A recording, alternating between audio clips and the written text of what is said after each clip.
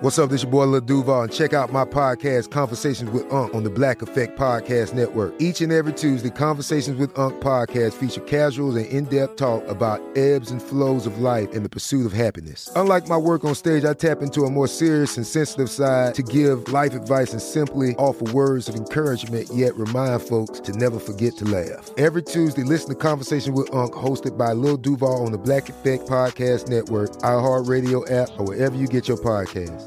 Presented by AT&T. Connecting changes everything. You know you've got a comeback in you. When you take the next step, you're going to make it count. For your career, for your family, for your life. You can earn a degree you're proud of with Purdue Global. Purdue Global is backed by Purdue University, one of the nation's most respected and innovative public universities. This is your chance. This is your opportunity. This is your comeback. Purdue Global, Purdue's online university for working adults. Start your comeback today at purdueglobal.edu. Are you looking for the perfect move-in ready home this spring season? Now's the time to buy at Fisher Homes. For a limited time only, enjoy below-market interest rates starting at 5.375% APR, 6.139% APR. With these exclusive lower rates, you can save hundreds on a move-in ready home and start enjoying the benefits of home ownership even faster. Schedule your personal tour with one of our new home specialists at FisherHomes.com and make this spring the season you find your perfect home sweet home. Financing provided by Victory Mortgage, LLC, NMLS 461249, Equal Housing Lender. This episode includes discussion of sexual assault. Listener discretion is advised. If you will place your left hand on the Bible and raise your right hand, and please repeat after me. I do solemnly swear. We, the jury in the above entitled action, find the defendant guilty of the crime. It makes no sense. It doesn't fit. If it doesn't fit, you must acquit. We all took the same oath of office. We are all bound by that common commitment to support and defend the Constitution, to bear true faith and allegiance to the same, and to faithfully discharge the duties of our office. Do you solemnly swear or affirm that the testimony you're about to give will be the truth, the whole truth, and nothing but the truth? From Tenderfoot TV and iHeartRadio, this is Sworn. I'm your host, Philip Holloway.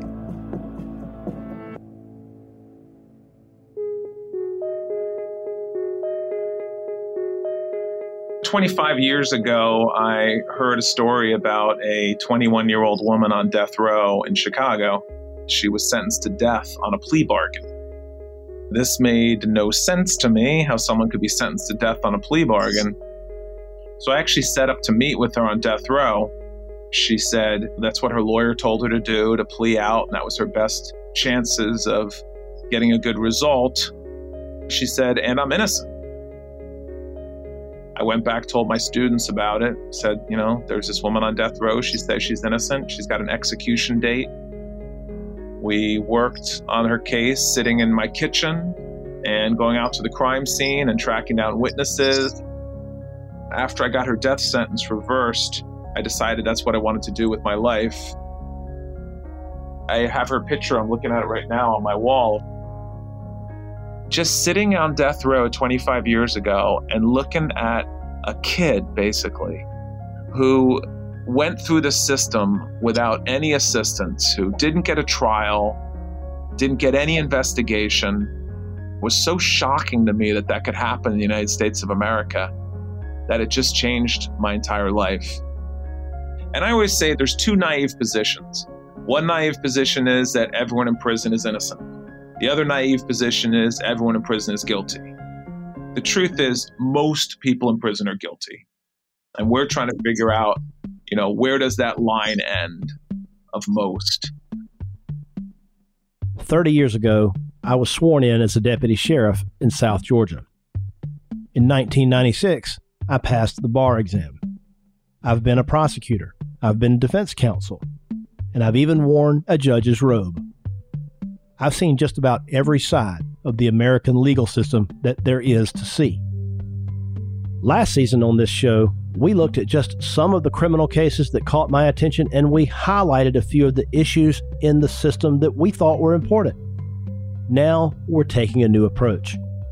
We're tackling the problems that run rampant in our legal system, the roadblocks, the corruption, loopholes, things that cause innocent people to wind up behind bars. we're taking a good hard look at the criminal justice system head on this season on Sworn.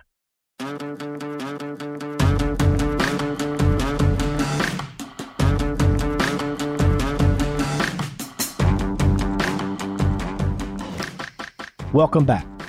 As I mentioned at the beginning, things are a little different this season. As a practicing criminal lawyer, former peace officer, and former prosecutor, I deal with the inner workings of the criminal justice system on a daily basis. I see how complicated and heartbreaking it can be, and I know how many people are caught unawares in horrible circumstances.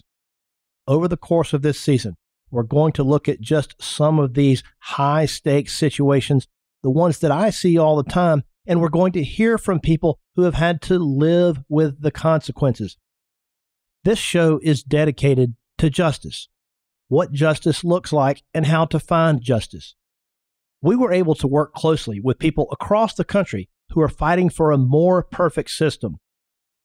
One of those people is Justin Brooks, who was the voice at the beginning of the episode. Justin serves as the current director of the California Innocence Project, and you'll be hearing from him throughout the season. But first, I want to share with you a story of a man who was wrongfully convicted based on evidence that many juries view as the gold standard. Eyewitness Testimony. This man spent 9 years in prison while the perpetrator remains free. When it comes to shedding some light on this nightmare that so many of us unfortunately share, I'm a walking book. The two most common contributing factors of wrongful convictions are witness misidentification and misapplication of forensic science. And I was a victim of both of them. My name is Joe Diaz. I am 55 years old. I work in the high-tech field. I'm a father of 4, married to a wonderful woman. As Joe mentioned, when it comes to his story, he's an open book. So we asked him to start at the beginning. I'm sitting in a college class, and 2 plainclothes gentlemen walk up to the professor with a note. The professor walks over to my desk. They walked me outside. Mind you, this was May 1984. Back then, there was a popular show called Hidden Camera. I had a lot of friends who were, pranksters. I figured this is a joke of some kind. I walk outside, and one of the investigators tells the other one, he looks like a jackrabbit. May want to handcuff him. So they told me to turn around, and they handcuffed me. That's when I realized, okay, this is not a joke. They took me down to the police station, interrogated me for a few hours, wanting to know where I was on certain days and if I knew of a certain school in a certain part of town. And I didn't. But nevertheless, they interrogated me for a long time and wanted to know who I knew who owned a Volkswagen van. I said, I don't have the slightest idea. They wouldn't tell me why they were interrogating me. You're talking about 1984. It was hours that they interrogated me. It's been so long, I don't recall when they read me my rights, but I spoke to them. Biggest mistake I ever made in my life. But again, I was a 20-year-old ignorant individual, had nothing to hide, so I was willing to talk to them because I hadn't done anything wrong. When they finally decided to take me over to the county jail, that's when they told me that I was being charged with 2 sexual assaults. They took me over to the jailhouse, and I didn't see freedom again for another 9 years. As I listened to his story, one of the things that I could not wrap my head around was why Joe got picked up in the first place. There were some police officers who knew my family and me from the neighborhood. We were hoodlums. We weren't necessarily law-abiding citizens that you could just walk by and yell at and we would not react. We would throw rocks, mud, fruit, whatever was in our vicinity at the cops and run off.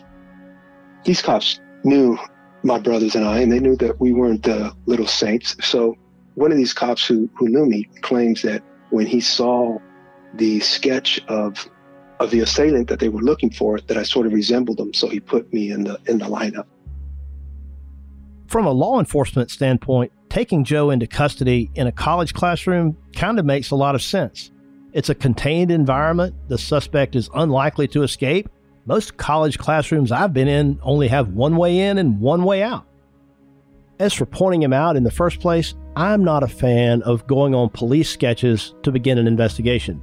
There's just so much subjectivity, first, in a witness remembering what they saw, and secondly, in how a sketch artist will interpret what the witness is trying to say. I did kind of resemble the guy. I did have short hair, just like the guy. I had a mustache at the time. The guy didn't have a mustache in the sketch, but he sort of resembled me, because the nose was kind of wide and everything. That was for one of the two charges. The other guy had long hair, which I can't grow because my hair is curly. And he had a real skinny nose, which I don't have. So the two composites could not have been any more different. They had shown both of those victims lineups, photo lineups in the past, and neither of them could identify the attacker. Once this officer mentioned that I look like one of those composites, supposedly they went back to the two victims and they put my picture in the photo lineup and that they both picked me out. On the second woman who was attacked, these two joggers came by and they saw her putting her clothes back on and they asked her, "Hey, are you okay?" She says, "That guy just attacked me. He ran that way." They chased the guy down, but the guy got away. But the guy dropped a slipper and he gets away in this Volkswagen van again. If I'm not mistaken, they looked at the photo lineup and they both picked me out, or one of them did. And so then one of them came to court and said, "Yes, that's him right there." The first victim, the guy was never able to attack her. He took her to the back of the school and then somebody showed up with him, so he ran off. The second guy was able to attack the second victim. And in her panties, they found some A blood. Now, she and her husband were both A blood. I'm O. That should have been enough right there to say, we don't even need to go to trial. They didn't have DNA testing, but as Joe mentioned, they did have blood typing. Blood typing that didn't match Joe with the perpetrator. So I guess in my professional opinion, I'm going to have to agree with Joe on this one. I think the trial should have stopped there. During the trial, they brought that same forensics expert who works for the county. They brought him in to testify. And once he said, "Yes, I found this A+1-, that definitely excludes the suspect. It could not have been him. He's O blood." And the district attorney kept him on the stand for 2 days straight until they were able to batter him enough so that he would change his story and say, okay, the evidence was weak and inconclusive. Well, how could it be conclusive one day and inconclusive? On paper, it's conclusive, but after interrogation, he changes it that it was inconclusive. Joe's got a great question there, and it's one that we'll explore later in the season. Trial, I believe, was a week or two. It was a nightmare. To me, it was just a big, abstract sporting competition, a verbal joust between attorneys to see who can act out the best. My attorney versus the district attorney. A lot of the times, trials can feel like that, and while it's generally best to keep relationships between defense attorneys and prosecutors friendly and professional, sometimes they can turn adversarial. There's a lot at stake, and it's not uncommon for emotions or egos to run high. And my attorney would not let me take the stand. I'm like, I need to take the stand. I need to speak up for myself. I don't have anything to hide. And he's like, "No, you look angry." I look angry? That's an understatement. What do you mean I look angry? What if the roles were reversed? If you were sitting in my seat, would you not be angry? Of course I'm angry. I was 20 years old. I had to defer. He's the one who's gone to law school. I didn't know any different. I said, okay, well, I won't take the stand. And I didn't take the stand.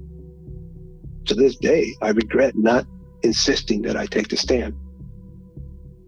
I can understand Joe's frustration here, but in my experience, most defendants don't take the stand, but it's always a tough call. I've seen cases myself that were won or lost by a defendant's own testimony. As for looking angry, I certainly don't mind a little righteous indignation. In fact, there's a place for it in the theater that is a criminal courtroom. But we don't want the jury to feel intimidated, and we don't want them to feel threatened. I always consider how my client will look and how they will sound on the stand, especially during cross-examination.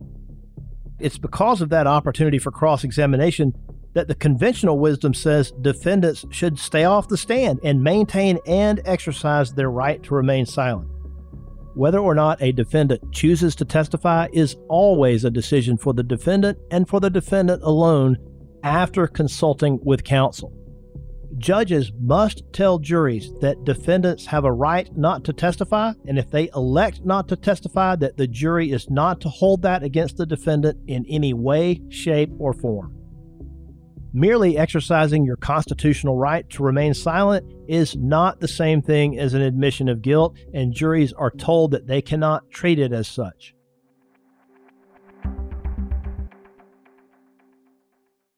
Are you looking for the perfect move-in ready home this spring season? Now's the time to buy at Fisher Homes. For a limited time only, enjoy below-market interest rates starting at 5.375% APR, 6.139% APR. With these exclusive lower rates, you can save hundreds on a move-in ready home and start enjoying the benefits of home ownership even faster. Schedule your personal tour with one of our new home specialists at FisherHomes.com and make this spring the season you find your perfect home sweet home. Financing provided by Victory Mortgage, LLC, NMLS 461249, Equal Housing Lender. Good sleep should come naturally, and with the new Natural Hybrid mattress, it can. A collaboration between award-winning mattress brand Leesa and home design favorite West Elm, the Natural Hybrid is the culmination of these two companies' shared values: premium materials, meticulous craftsmanship, and sustainable practices. Made with natural latex, responsibly sourced natural wool, and environmentally safe foams, the Natural Hybrid elevates your sleep sanctuary, indulges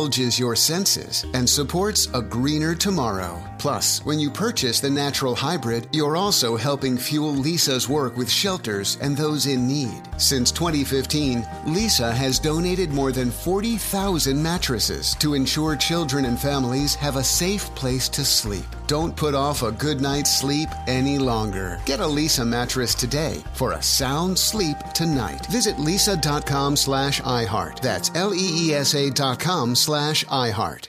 Like many of us, you might think identity theft will never happen to you. But consider this. There's a new identity theft victim every 3 seconds in the U.S. That's over 15 million people by the end of this year, equal to the populations of New York, Los Angeles, and Chicago combined. Even worse, identity theft victims often don't even know they're victims. That's why LifeLock Identity Theft Protection alerts you to identity threats, even the ones that don't show up on a credit report, like data breaches, fraudulent bank transactions, loan and credit card applications, and crimes committed in your name. If your identity is stolen, your own dedicated LifeLock U.S.-based restoration specialist will work to fix it. LifeLock protects you in ways that you simply can't on your own.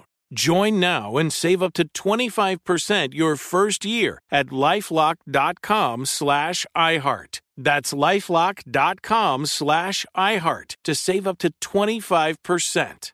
Identity theft protection starts here.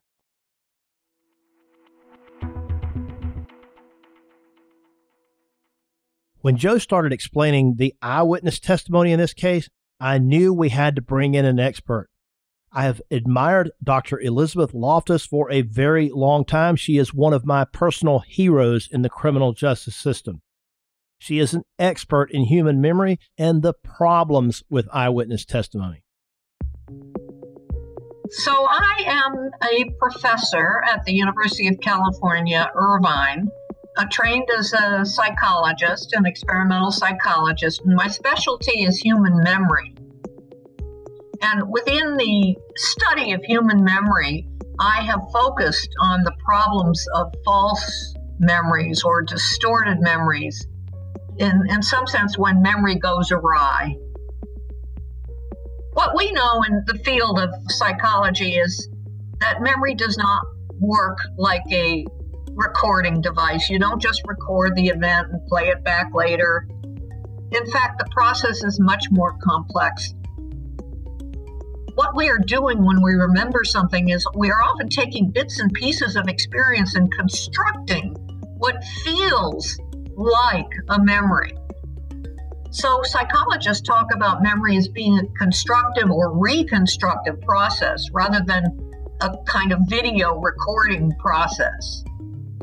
The term, the malleability of memory, is one that refers to the idea that memory is changeable, that it can be influenced by all kinds of things, particularly by things that happen after some critical event is completely over. In the context of a criminal trial, memory comes into play quite often. So often, a key issue is who committed the crime. And often, when the key issue is who committed the crime, there is some witness or victim who might be making an identification, somebody that the victim or witness says was present at the crime, committed the crime, or cooperated in committing the crime in some way. That witness may be tested in a number of ways, maybe looking at photographs, maybe going to a lineup. And all of these activities involve memory.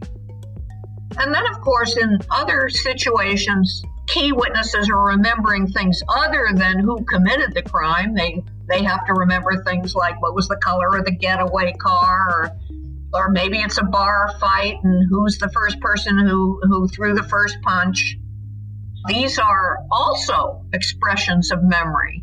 So the accuracy of these kinds of accounts is crucial to the resolution of a case.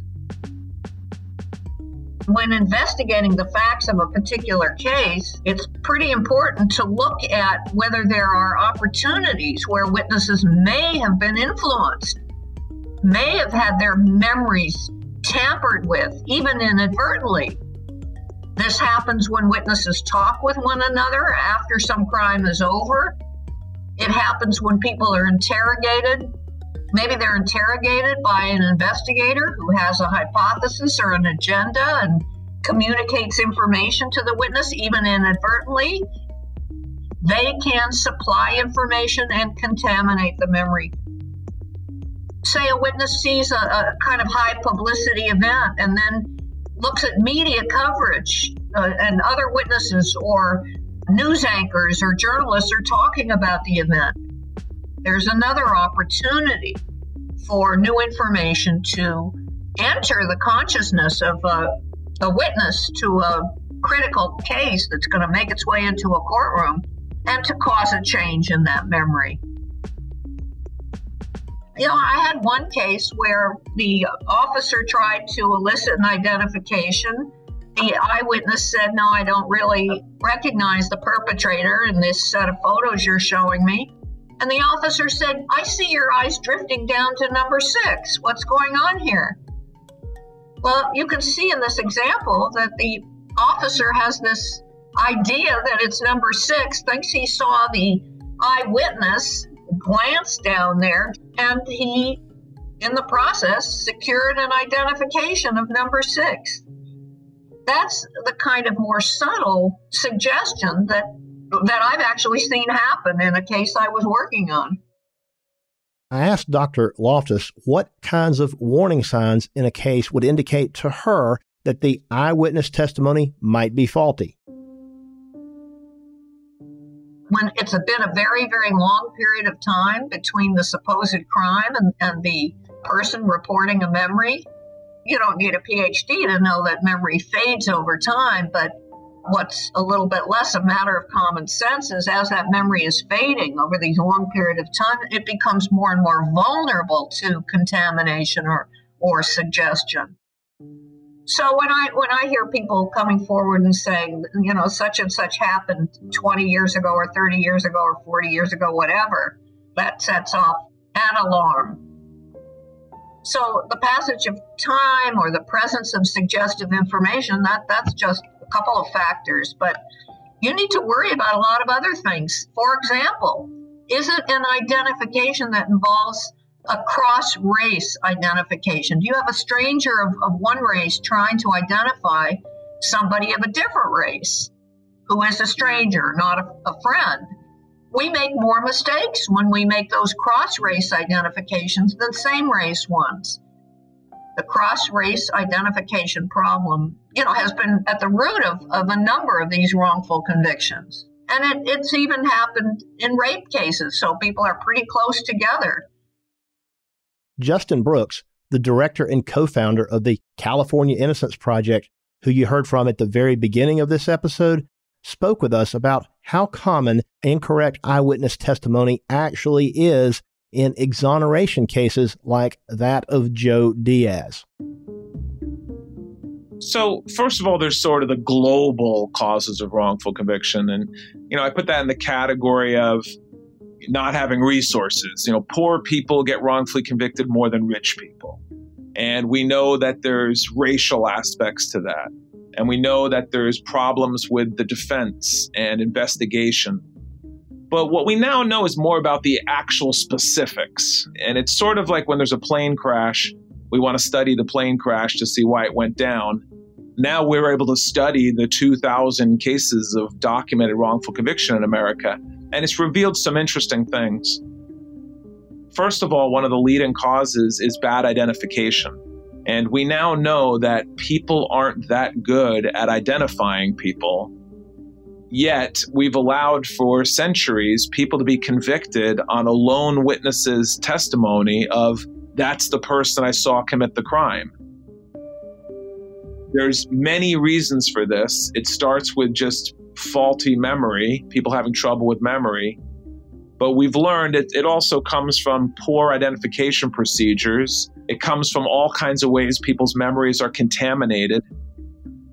In California, we've had a huge number of cases where people were wrongfully convicted due to cross-racial identifications. And I'm always talking to lawyers about how to talk to jurors about this, that people just aren't as good at identifying people not of their own race. It starts right from when you're a baby and your brain is processing how to do facial recognition. If everyone around that baby is the same race, for the rest of their life, they will not be that good at cross-racial identification. And it's nothing to do with racism, it's just to do with how our brains develop. So we've now seen, in the initial few hundred DNA exonerations, more than half of them were based on bad identifications at trial. So there's a lot of reasons people are wrongfully convicted. There's some we can really make improvements in. There's others that are always going to exist. So we just have to be cognizant of it, and jurors have to be cognizant of it and be, highly skeptical of certain types of evidence. That sounds an awful lot like Joe's case. So I asked him what he thought the biggest factor was in the jury's finding him guilty. Oh, the witness identification. There was no doubt about it. If there's one thing that I have learned through all of this is how race comes into play a lot of times and how difficult it is for people of one race to actually have the capacity to identify somebody of another race, or the errors that are made in trying to identify somebody of another race. I identified as Hispanic. However, I am a mix. My father's mother was Chinese. His father was Spanish. My mother is half Spanish, half Black. I'm multiracial. Hey, believe me, as much as I've been raised with almost I was raised in the hood. I came to this country a refugee. We were poor. We had to live in the poorest of neighborhoods. So you congregate with all the poor folk from all over that come into the country. So I thought I can identify people, but I make a gazillion mistakes a lot of times where I'm wrong. As I look back at my case, I realize how fallible we humans are, how fallible our memories and our belief that we could identify folks, and especially folks from a different culture. So I get it, I get it. At the time, I'm like, I'm being framed. Why are you guys doing this, At the time, I didn't know what I know now. At the time, I was just up in arms, like, how in the world could this be? There is power. There is so much power in a witness going to court and pointing a finger at a suspect and saying, yes, he or she is the suspect. There is power in that. After the trial concluded, the jury was sent back to deliberate. They couldn't come to a verdict. Come Friday afternoon, 4:30, they all wanted to go home. All of a sudden, they had a verdict, and it was guilty. Joe has a good point here, and I think there's something to his idea that his verdict may have been rushed. Most criminal trials seem to fit nicely within one work week. By Friday, of course, everybody is tired. The lawyers are tired. The parties are tired. The judge is tired. This cuts both ways.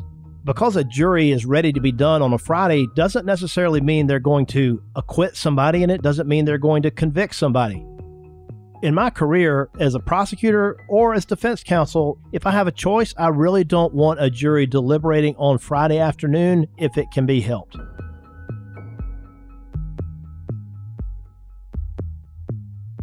Joe was exonerated after his release. He served 9 years of a 15-year sentence, and it wasn't until years later that he was declared innocent by a district attorney's conviction integrity unit, one of the strongest tools available in the fight against wrongful incarceration.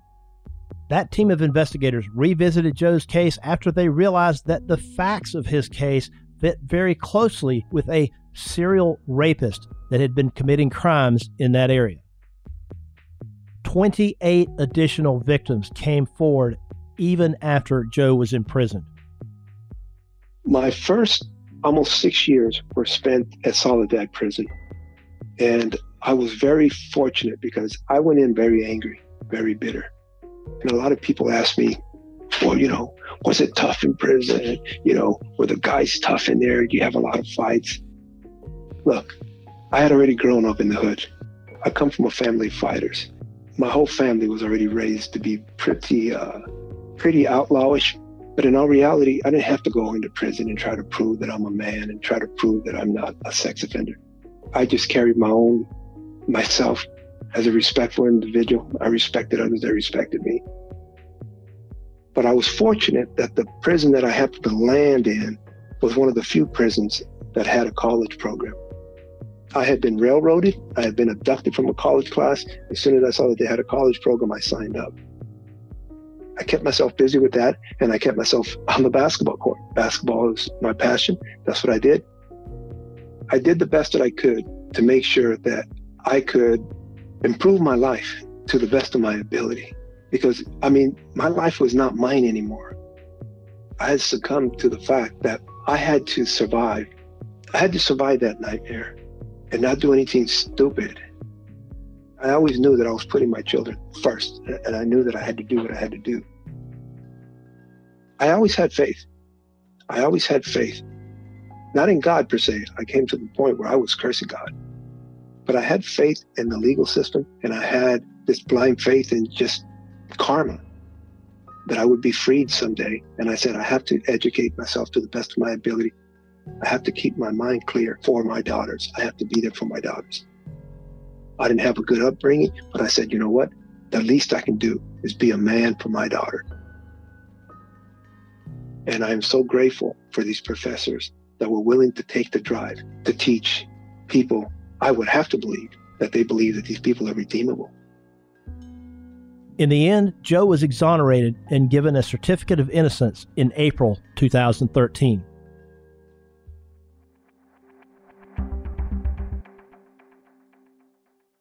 Are you looking for the perfect move-in ready home this spring season? Now's the time to buy at Fisher Homes. For a limited time only, enjoy below-market interest rates starting at 5.375% APR, 6.139% APR. With these exclusive lower rates, you can save hundreds on a move-in ready home and start enjoying the benefits of homeownership even faster. Schedule your personal tour with one of our new home specialists at FisherHomes.com and make this spring the season you find your perfect home sweet home. Financing provided by Victory Mortgage, LLC, NMLS 461249, Equal Housing Lender. Tired of restless nights? Meet Lisa, the sleep experts. Here at Lisa, we know that good sleep is essential for mental, physical, and emotional health. That's why their mattresses are made for exceptional comfort and support, catering to every sleep need. Check out Lisa's Sapira Hybrid Mattress, named Best Hybrid Mattress 5 years running. Sleep hot? The Chill Collection is built with cool-to-the-touch top fabric and layers of high-density comfort foams, all intended to remove excess body heat while maximizing comfort. With Lisa, getting a new mattress has never been easier. Delivery is free, and you have 100 nights to try out your mattress in the comfort of your home. Don't spend another night dreaming of better sleep. For a limited time, save up to $700 off select mattresses plus 2 free pillows. Go to lisa.com/iHeart for an additional $50 off mattresses and select goods. That's LEESA.com/iHeart. Exclusions apply. See lisa.com for more details. Trinity School of Natural Health can help you be part of the fast-growing health and wellness industry. With an education that empowers communities, Trinity grads can change lives by applying natural health principles and techniques in holistic practices or stores selling nourishing health products. Offering 19 online programs that fit your busy schedule, you'll get training to help turn your passion into a career. Enroll today at trinityschool.org. That's trinityschool.org.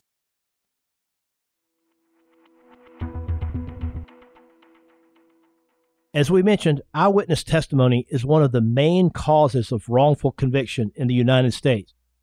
I wanted to talk with more people about the problems with eyewitness testimony and find out exactly what's being done to try and fix the shortfalls of human memory. This is Judge Jed Rakoff. My name is Jed Rakoff. I'm a federal district judge in what's called the Southern District of New York, which is Manhattan and various counties to the north. I've been a judge since 1996, and I also teach at both Columbia Law School and NYU Law School. Eyewitness identification is among, I think, the most troubling and difficult issues for the system to deal with because the problem is not easily fixed. You can, of course, make better than it is how lineups are presented, what the police say when showing a witness a photo array, but the single biggest cause of misidentification by eyewitnesses are things embedded deeply in the human psyche. They are things like poor perception and poor memory. One example is what they call merger. At the time of the crime, you only vaguely saw the face of the perpetrator. You were watching from a window. You didn't want to come close because there was a weapon involved. But you did see the face, but not that perfectly. You're then shown a very good photo array. Thanks to computers now, the police can put together excellent photo arrays. You tell the police, I think it may be this guy, number 3. And you study number 3 and you study all 7 of the photo array photos very carefully. And you notice for the first time that he has a distinctive scar on his cheek. By the time you go to testify, which could be weeks or months later, your memory, unbeknownst to you, will have merged those two. So you will now honestly believe, I always saw that he had a scar. Well, how do you remember him? Well, I'll never forget that scar. This is all a trick of your own memory, unconscious. What you're really remembering is the scar that you saw in the photo array. But your memory now makes you think that you saw it at the time. Perception abilities and our memory abilities are not nearly as good as we think they are. And yet, it's very powerful evidence, and the jury has no reason to disbelieve him because he has no motive to lie. And he's not lying, but he's still mistaken. No one, I think, would say that the solution is to eliminate all eyewitness identifications. That's going too extreme to the other side. There are times when the person who eyewitnesses a crime has a really good view of it and who may be the critical person in identifying the culprit. This is a dilemma. It's one thing when you have, like you have in some forensic sciences, imperfect science that can be made better. Here, the great problem is no one can change human perception ability and human memory ability. There are 2 solutions that have been proposed. One is to have judges alert the jury in the judge's instructions to the jury about some of the problems with eyewitness identification evidence. The other is to have experts testify about those problems. When the judge says, ladies and gentlemen of the jury, please be careful about eyewitness identification, the studies suggest that the juries throw out the eyewitness identification totally there because the message they think they're getting is, I don't believe the eyewitness. Where experts are used, and typically this would be experts on both sides, the study suggests they cancel each other out and they have no effect. For better or worse, very few cases go to trial these days. The real action is with the prosecutors. And I think a great deal more could be done to educate prosecutors to the frailties of human perception and memory. That, I think, would enable them to be fairer and much more acute in their evaluation of given cases. I know from my experience, having worked nearly 2 decades as a prosecutor, people are genuinely trying to get it right, that they genuinely are trying to get to their best recollection, but that we sometimes are influenced by other factors that impact memory. Jesse Evans is a prosecutor in Georgia. I've worked with him as a prosecutor, and we've been on the other side from one another in various cases over the years. Throughout Jesse's years at the district attorney's office, Jesse has noticed some of the real problems that we know exist with eyewitness testimony, and in particular with police lineups. Jesse's leading the charge in his office and in the state of Georgia to try and change some procedures to help prevent false identifications. I'm Chief Assistant District Attorney with the Cobb County District Attorney's Office. Specifically, I'm the Major Crimes Prosecutor, so I head up the Major Crimes Unit. We deal mostly with homicide cases. When it comes to the prosecution of a case, there are 2 things that have to be presented in every criminal prosecution. Otherwise, you're going to have a problem on appeal. And those 2 things are venue and identification. We as prosecutors in our general trial outlines, no matter what kind of case we have, will always have those 2 things listed in basically bold and caps to make sure that we check those 2 boxes. You know, identification, we need to start from the broad perspective, is a very important issue within the legal justice system. So there may have been instances in the past where prosecutors and police were relying oh so heavily on that eyewitness identification. The fact that person points to somebody, however that may be, and says that's the person that did this. And there are probably a lot of instances we need to, quite frankly, modern day be very careful about where that was the crux of the case against the criminal defendant. You'd be hard-pressed these days to find a case that's going to rest solely on that testimony of that person that could, quite frankly, be impacted by a number of other factors that could impact whether this is an actual memory or a case of misidentification.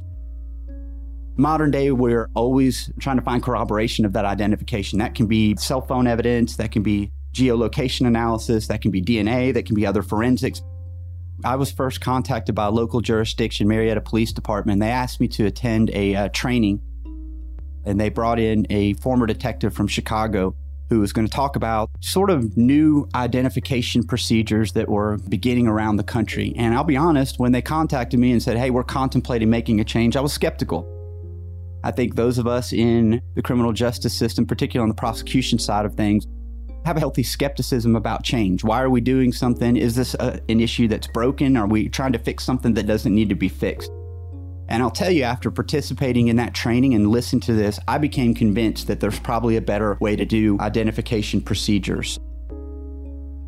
The new procedure that is recommended, and in fact is the default here in Georgia by statute, is what we call blind sequential lineups. Rather than looking at all 6 at the same time, what happens is that a witness is asked to look at photographs individually. One is presented to the witness, then that photo is removed from view, then a second is presented to the witness, so on and so forth until you go through, ideally, all 6 of the photographs. That's usually the amount that we use here.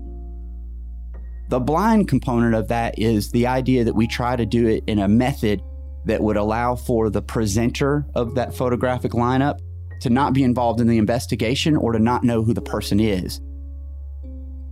I asked Jesse if he's been able to see any changes or improvements in their work since implementing these new identification policies. It's a really hard thing to gauge in terms of statistics. Instead, what we wanted to do is just gauge sort of the boots on the grounds, the people that I trust, the people that I'm embedded with as the major crimes prosecutor. I went to my homicide detectives and I said, anecdotally, how do you feel about it? How do you feel about the process? Do you feel like you're getting less identifications? And speaking with my detectives that I trust, the anecdotes I was getting back from them was not only do they feel like they weren't getting significantly less identifications, they actually felt better about the identifications they were getting because they felt like the process was more fair. There's nobody in the criminal justice system that wants to get it wrong, so to speak. We're all seeking to get it right. We want to get it right. For that reason, while identification testimony can oftentimes be very important, because we're all moving towards that goal of getting it right, we want to make sure that it's not the only thing that we're relying on.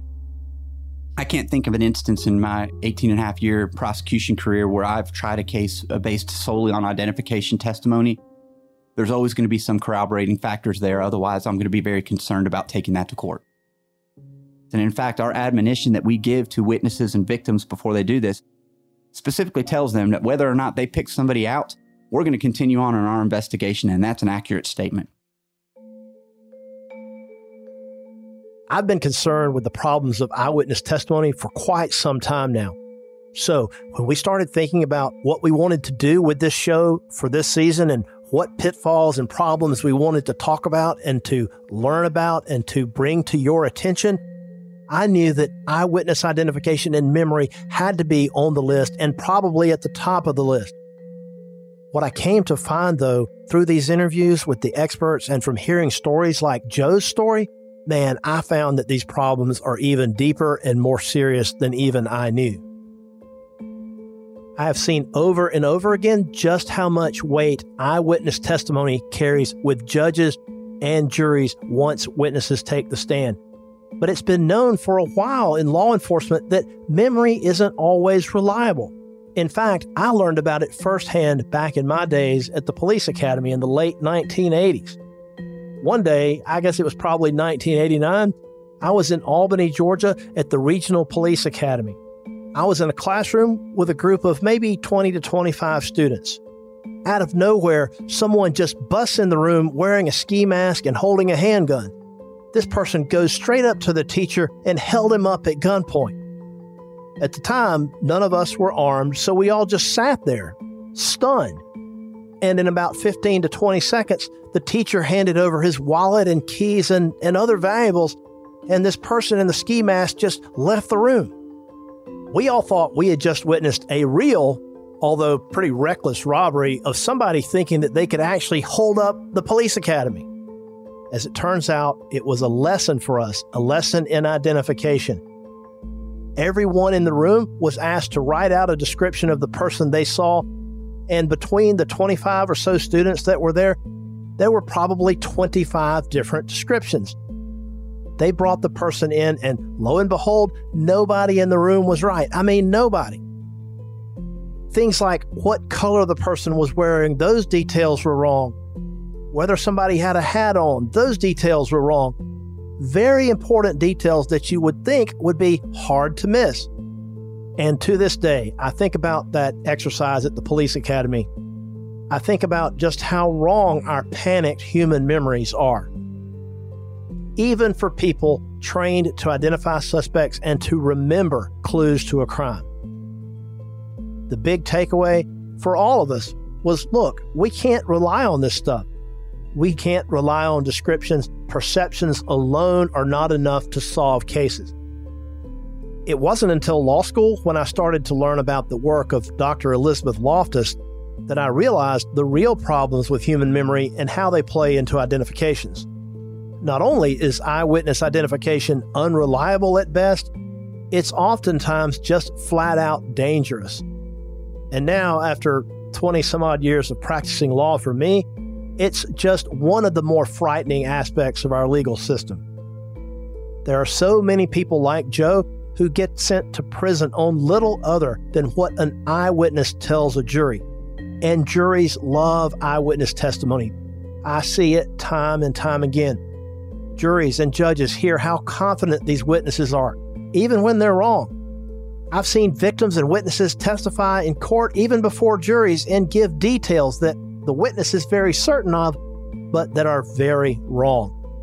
And as we've heard from our experts, it's not that they're lying or they're trying to do the wrong thing. Most of the time, they genuinely want to get it right, and they think that they are right, just like I genuinely wanted to get it right back in the police academy. It's our brains and our perception that change these details and make false connections that aren't actually there. In fact, just this week, while we were recording this episode, I had a hearing in court where a witness was absolutely certain about something that they saw, even though everything else about the case pointed to that not being true. I wanted to address this issue right off the bat because, as Justin Brooks and Judge Rakoff have explained, eyewitness testimony is the number one reason Innocence Project exonerees across the nation are falsely imprisoned. I don't think when it comes to something as serious as prison, we should rely on something as malleable, as changeable as eyewitness testimony and memories as the sole or even the primary evidence in a case.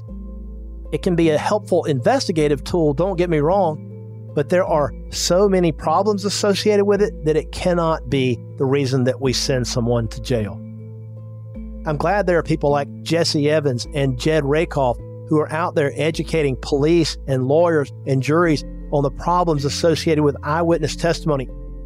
I'm glad there are people like Dr. Loftus who can go into court as an expert and explain this stuff to juries to prevent more wrongful imprisonments. And I know that in my own life, I take a good hard look at the things that I think I might know to be true based on my own perceptions. Maybe it's details that I think I'm certain that I remember. I'm thinking about these things more critically because I don't want to make any important decision or even an accusation based on what might be faulty memory. If you have a story about a faulty memory or an unreliable eyewitness, we want to hear from you about it. Give us a call at 404-410-0441. Next time on Sworn. He set it up, making sure that all white jury was selected. It was like from there, it was just an uphill battle. And I tell people all the time, if it had been an all Chinese jury and it would have been a Chinese victim, or all Mexican jury and a Mexican victim, what are the odds? The odds are totally stacked against you. Fact after fact after fact was brought out. The hair samples didn't match, but it didn't make any difference because it's that one dramatic moment when they say it's the person that committed the crime in this courtroom today. And they turn around and a tear coming down their cheek and they point directly at me and say, he's the one. Sworn is a production of Tenderfoot TV and iHeartRadio. Our lead producer is Christina Dana. Executive producers are Payne Lindsay and Donald Albright for Tenderfoot TV, Matt Frederick and Alex Williams for iHeartRadio, and myself, Philip Holloway. Additional production by Trevor Young, Mason Lindsay, Mike Rooney, Jamie Albright, and Hallie Beadall. Original music and sound design by Makeup and Vanity Set. Our theme song is Blood in the Water by Layup. Show art and design is by Trevor Eiler. Editing by Christina Dana. Mixing and mastering by Mike Rooney and Cooper Skinner. Special thanks to the team at iHeartRadio. From UTA, Oren Rosenbaum and Grace Royer. Ryan Nord and Matthew Papa from the Nord Group. Beck Media and Marketing and Station 16. I'd also like to extend a very personal and special thanks to all of our contributors and guests who have helped to make all of these episodes possible. You can find Sworn on Facebook, Twitter, and Instagram at Sworn Podcast. And follow me, your host, Philip Holloway, on Twitter at PhilHollowayESQ. Our website is swornpodcast.com, and you can check out other Tenderfoot TV podcasts at www.tenderfoot.tv. If you have questions or comments, you can email us at sworn@tenderfoot.tv or leave us a voicemail at 404-410-0441. As always, thanks for listening. And then I noticed you were using the word convict instead of the word inmate. Can you explain why you're doing that? I'm conscious about the differentiation. In prison, I would consider an inmate those men who carry themselves in a manner in which they try to curry favor with the guards, where they will do whatever staff wants of them at the expense of another man. A convict is a man who carries his own, excuse the vulgarity, carries his own nutsack. He doesn't need a gang of individuals to help him walk the prison. He doesn't need a guard to give him an extra pillow or whatever stupid freebies those guys would get. I detest any man that's already sitting in prison, currying favor with staff at the expense of another man. Are you looking for the perfect move-in ready home this spring season? Now's the time to buy at Fisher Homes. For a limited time only, enjoy below-market interest rates starting at 5.375% APR, 6.139% APR. With these exclusive lower rates, you can save hundreds on a move-in ready home and start enjoying the benefits of homeownership even faster. Schedule your personal tour with one of our new home specialists at FisherHomes.com and make this spring the season you find your perfect home sweet home. Financing provided by Victory Mortgage, LLC, NMLS 461249, Equal Housing Lender. Trinity School of Natural Health can help you be part of the fast-growing health and wellness industry. With an education that empowers communities, Trinity grads can change lives by applying natural health principles and techniques in holistic practices or stores selling nourishing health products. Offering 19 online programs that fit your busy schedule, you'll get training to help turn your passion into a career. Enroll today at trinityschool.org. That's trinityschool.org. With the best all-inclusive vacation deals to Mexico and the Caribbean, booking your getaway with Cheap Caribbean Vacations means you have more freedom to do your deal. Whether you want to enjoy snorkeling, endless margaritas, and more, or simply soak up the sun and sand in a tropical paradise, Cheap Caribbean Vacations has your deal for that. Plan and book the exact getaway you want at exactly the right price for you by using our exclusive Budget Beach Finder, or find a featured all-inclusive package to Generations Riviera Maya Resort and do your deal at cheapcaribbean.com.